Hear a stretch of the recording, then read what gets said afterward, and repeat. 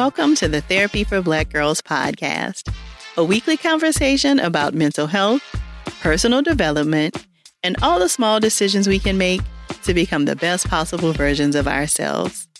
I'm your host, Dr. Joy Harden Bradford, a licensed psychologist in Atlanta, Georgia. For more information or to find a therapist in your area, visit our website at therapyforblackgirls.com. While I hope you love listening to and learning from the podcast, it is not meant to be a substitute for a relationship with a licensed mental health professional.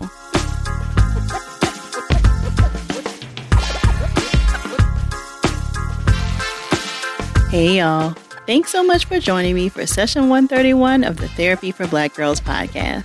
This week, I'm sharing a conversation I had with Ashley McGirt, a clinical social worker based out of Seattle, Washington, about living well based on her experiences as a hospice therapist. Ashley is passionate about teaching individuals how to live well so they can die well. Her work in hospice has helped her to really stress the importance of living well in her private practice, where she treats primarily millennials of color suffering from racial trauma, anxiety, and depression. Ashley and I chatted about the kinds of concerns her clients discuss while in hospice, how family members of those in hospice can take care of themselves, the impact that race-related stress is having on the mortality rate of Black people, and her tips for living a life without regret. If you hear something while listening that really speaks to you, please be sure to share it with us on social media using the hashtag TBGInSession. Here's our conversation. Thank you so much for joining us today, Ashley. Thanks for having me. I'm excited to be here. Yeah, so I want to talk with you more about your work. So you have, I think, a very unique field that not a lot of us are working in. You work a lot with hospice clients. So can you tell us a little bit about your work, what you do there? Yes. So as a hospice therapist, my role is really to provide emotional support to those who are dying. I sometimes work with the families as well, but for the most part, after my patient dies, we refer the family members to grief support services. So my role is really just to have a conversation with patients about their terminal illness, their thoughts around death, really how they live, whatever they want to talk about, because oftentimes people do have the misconception that I'm coming just to talk about death, which that's not the only thing that I talk about. It's really making sure that they're comfortable, they're emotionally prepared, that they're not depressed or anxious around their illness and around their death, so that they have some sort of preparation and can feel more comfortable given what's going on. So can you talk a little bit more about what that preparation looks like? Like, what kinds of things are you talking about? We're really talking about the life that they lived, any fears that they have circulating around death, because oftentimes the fears that individuals have are things that they didn't finish, things that they didn't accomplish, things that they still want to do. So if there's any way that I can still incorporate that into their lives at the end of life, that's something that I work with my team to try and do. There's some things that we can't necessarily do. Like I had one patient who always went to Palm Springs, and she wanted to go to Palm Springs one last time. That wasn't possible, but we brought in kind of like some mock palm trees, some sun, just like beach atmosphere, and we really brought the Palm Springs vibe to her home here in Seattle where she was living. So things like that are some of the conversations that I have. I also talk a lot about religion and faith, because sometimes that's why individuals have certain fears or hopes. We also have a chaplain who also is there for spirituality purposes, but it comes up a lot in my conversations during end of life. So I learn a lot about different belief systems and just thoughts that people have about the dying process. Okay.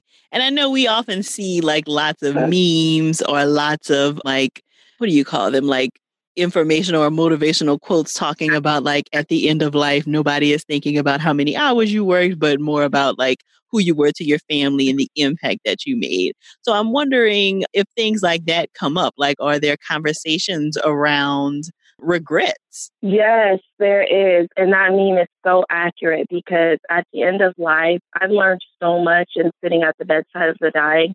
It really is about the things that they regretted those who are in their life, the people that they love. And there was actually a palliative care nurse who compiled all of the different conversations that she had with those who are dying. And she created what's called the 5 regrets of the dying. And that's actually something that I hear amongst so many of my patients. And then on the bright side, I do have patients who actually don't have any regrets. They're happy with the life that they lived and they're really ready. I have patients who tell me, like, look, I'm ready to meet Jesus. This is my time. I know what I did here on earth was good.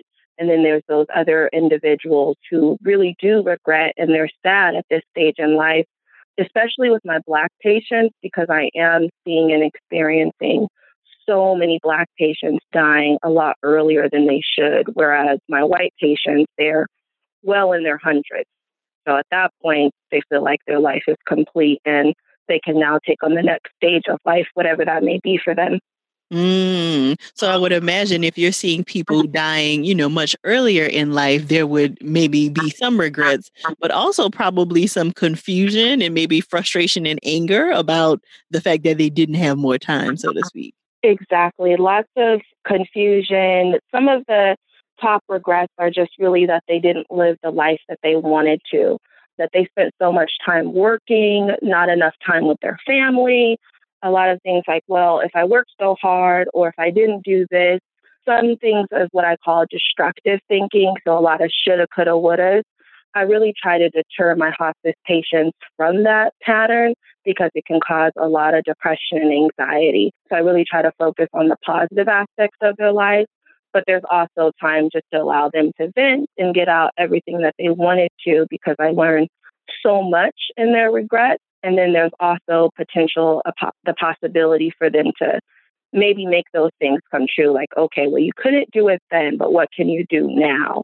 Who can show up in your life at this moment for you? How can you be happier even in this stage of end of life? Because that's one of the biggest regrets is also that, I wish I let myself be happier. So you said that you do work some with the families, and I know we often hear about, how death or end of life can really just cause a family to unravel in lots of different ways. So I'm wondering if there's work that you have had to do just around kind of helping the family to take care of themselves while they're trying to support their loved one. Yeah, so my work with the family is really focused around caregiver burnout. So what I see is that a family member will want to spend all of their time with the family member that's dying.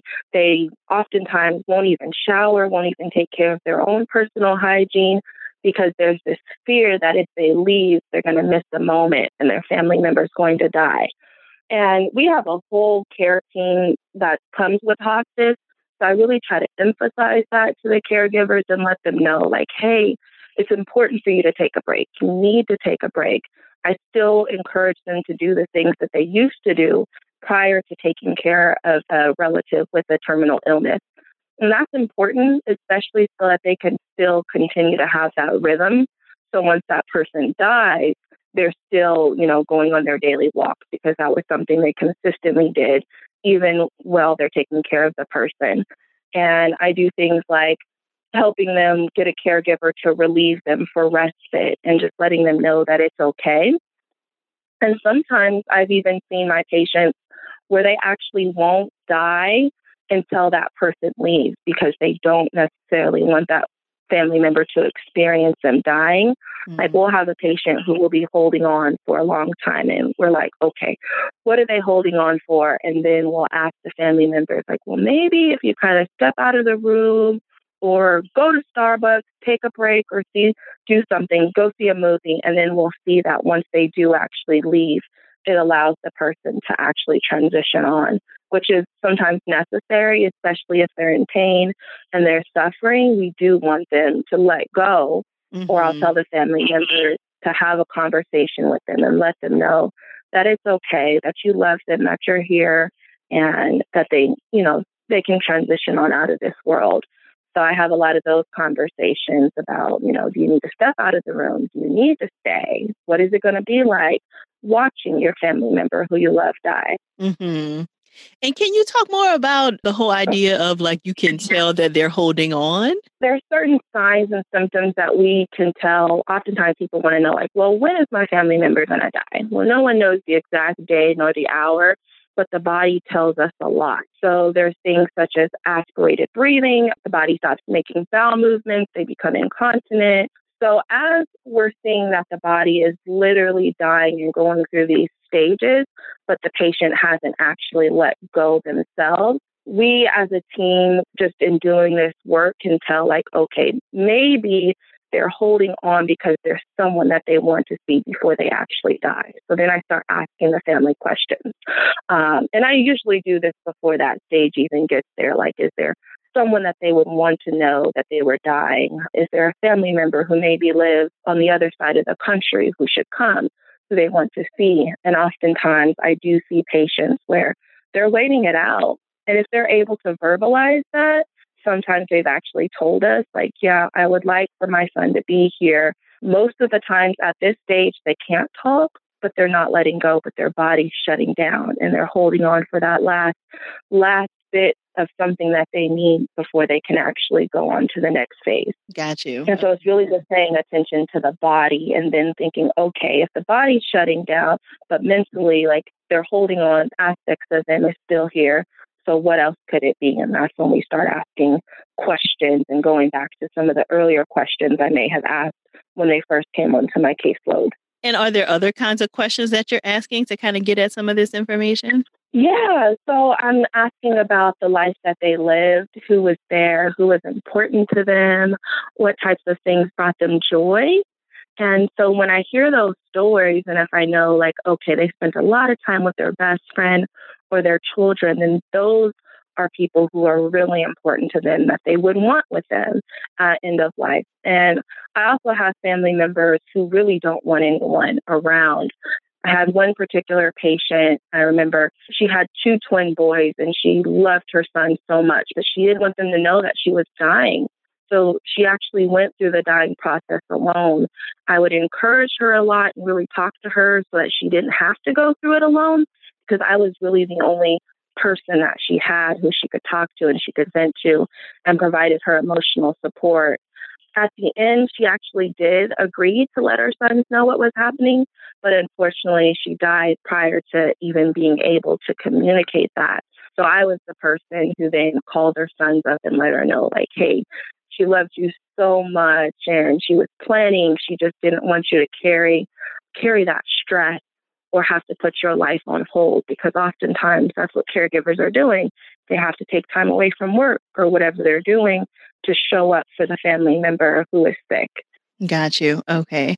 And I know a lot of your work, Ashley, is also related to kind of going back to your earlier comment about how many more Black clients you're seeing kind of dying earlier in life.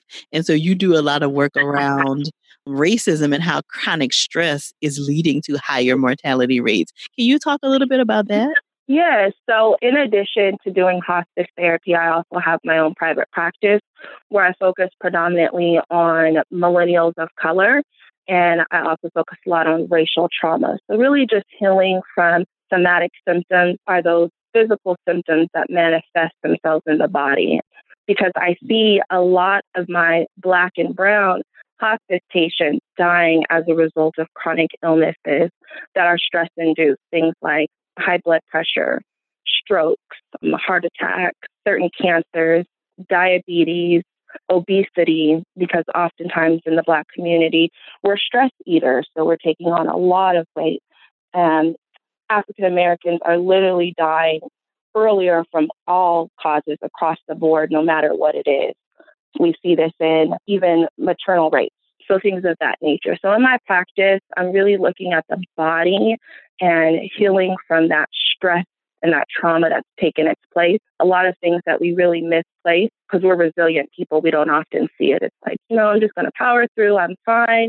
But then our body says, no, I have a headache, I've got these neck pains or other things like that. But through progressive muscle relaxation and other tools and also education, just really making sure that the clients I serve in my private practice are really aware of what's going on. I screen everybody for their ACE score, so adverse childhood experiences, because we know that childhood toxic stress leads to early mortality rates. If you have an ACE score of 6 or higher, your lifespan is automatically decreased by 20 years.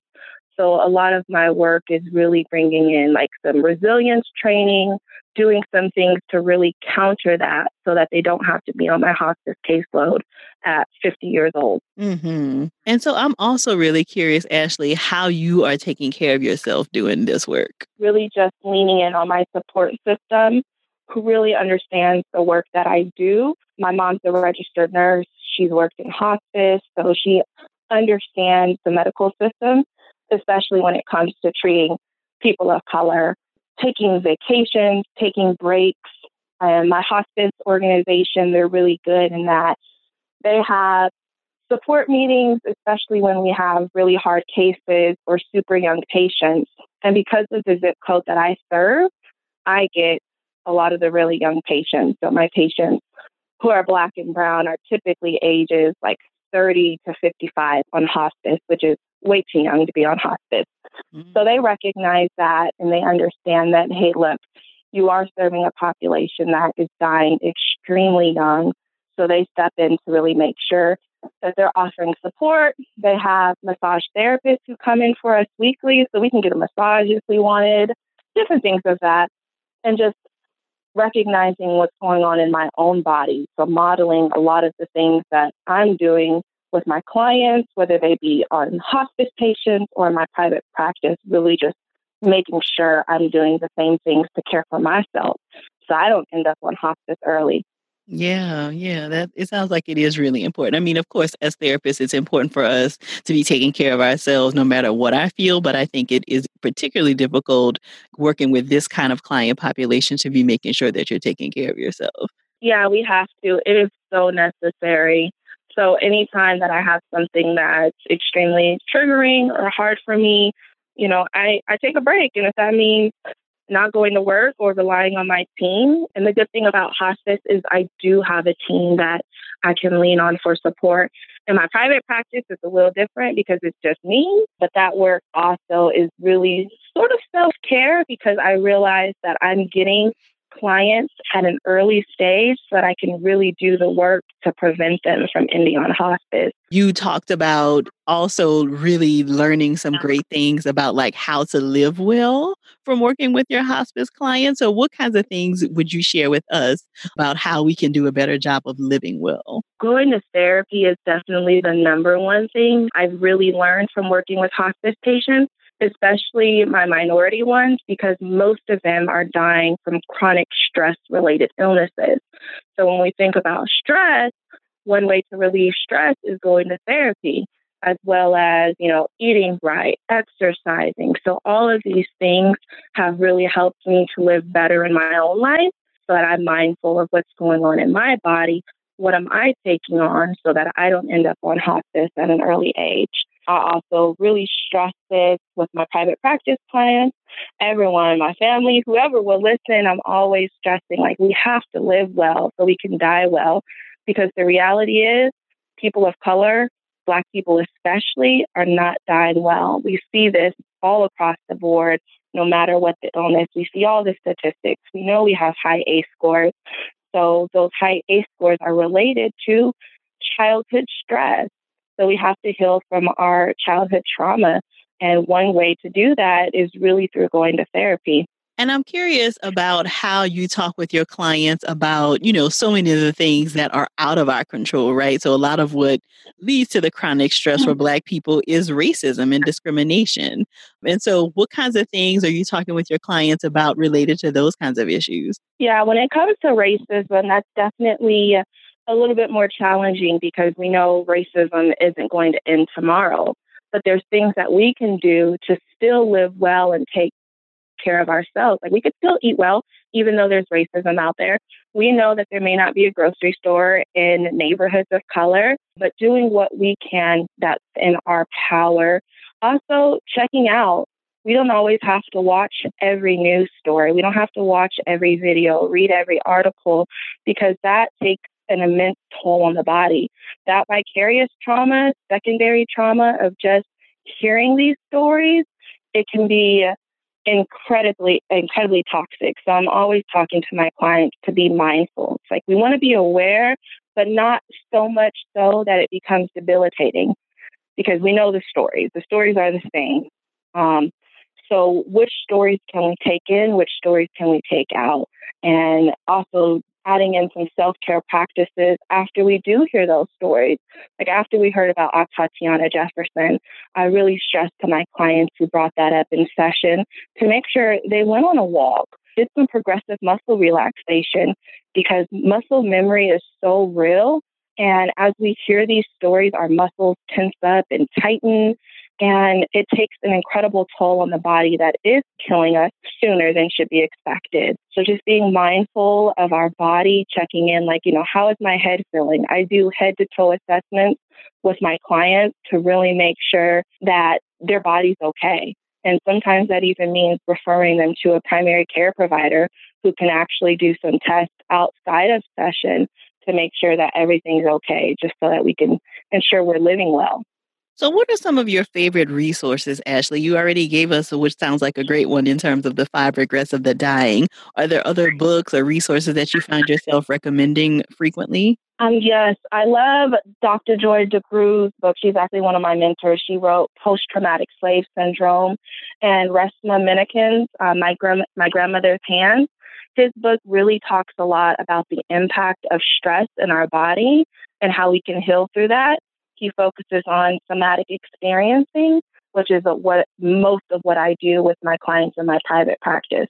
I even do these things with my hospice patients, even though they're dying, they're not dead in the moment. So if they have the ability to physically do some of these exercises with me, we do it. And I've actually noticed in some of my clients, which it doesn't happen all the time, but there's been some patients where we have actually discharged from hospice because they no longer showed any signs of dying. And so oftentimes people feel like, okay, if you're going on hospice, you're automatically dying. But that's not the case. I currently have a patient who's been on hospice for 3 years. Hospice simply just means you have a terminal illness and you could die within 6 months or less. And the goal is really to keep you comfortable. And as long as your body is showing signs of decline, you still qualify to continue to be on hospice. So this particular person's body is still declining, but they haven't died and it's been 3 years. So that's one of the big misconceptions. So really just reading that book, My Grandmother's Hands, you can learn so much, especially about the impact of racial trauma and how race-related stress takes a toll on the body and ways that we can heal from it. Wonderful. These sound like great resources. And where can people find you, Ashley? What is your website, as well as any social media handles you want to share? So my website, really simple, my name, ashleymcgirt.com. You can find me on Instagram at Therapy with Ash. Also on Facebook, Ashley McGirt, LinkedIn. It's pretty much all just my name. Perfect. And of course, all of that will be included in the show notes for people to find easily. Well, thank you so much for sharing with us today, Ashley. I really appreciate it. Thank you so much for having me and shedding light on this important topic of death, dying, and hospice. Absolutely. Thanks. Welcome.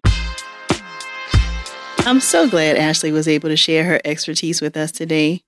To find out more information about her and her practice, or the resources she shared, check out the show notes at therapyforblackgirls.com/session131.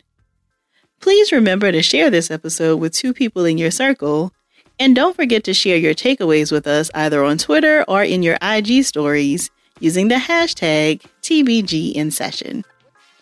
If you're searching for a therapist in your area, be sure to check out our therapist directory at therapyforblackgirls.com/directory. And if you want to continue digging into this topic and meet some other sisters in your area, come on over and join us in the Yellow Couch Collective, where we take a deeper dive into the topics from the podcast and just about everything else. You can join us at therapyforblackgirls.com/YCC. Thank y'all so much for joining me again this week. I look forward to continuing this conversation with you all real soon. Take good care.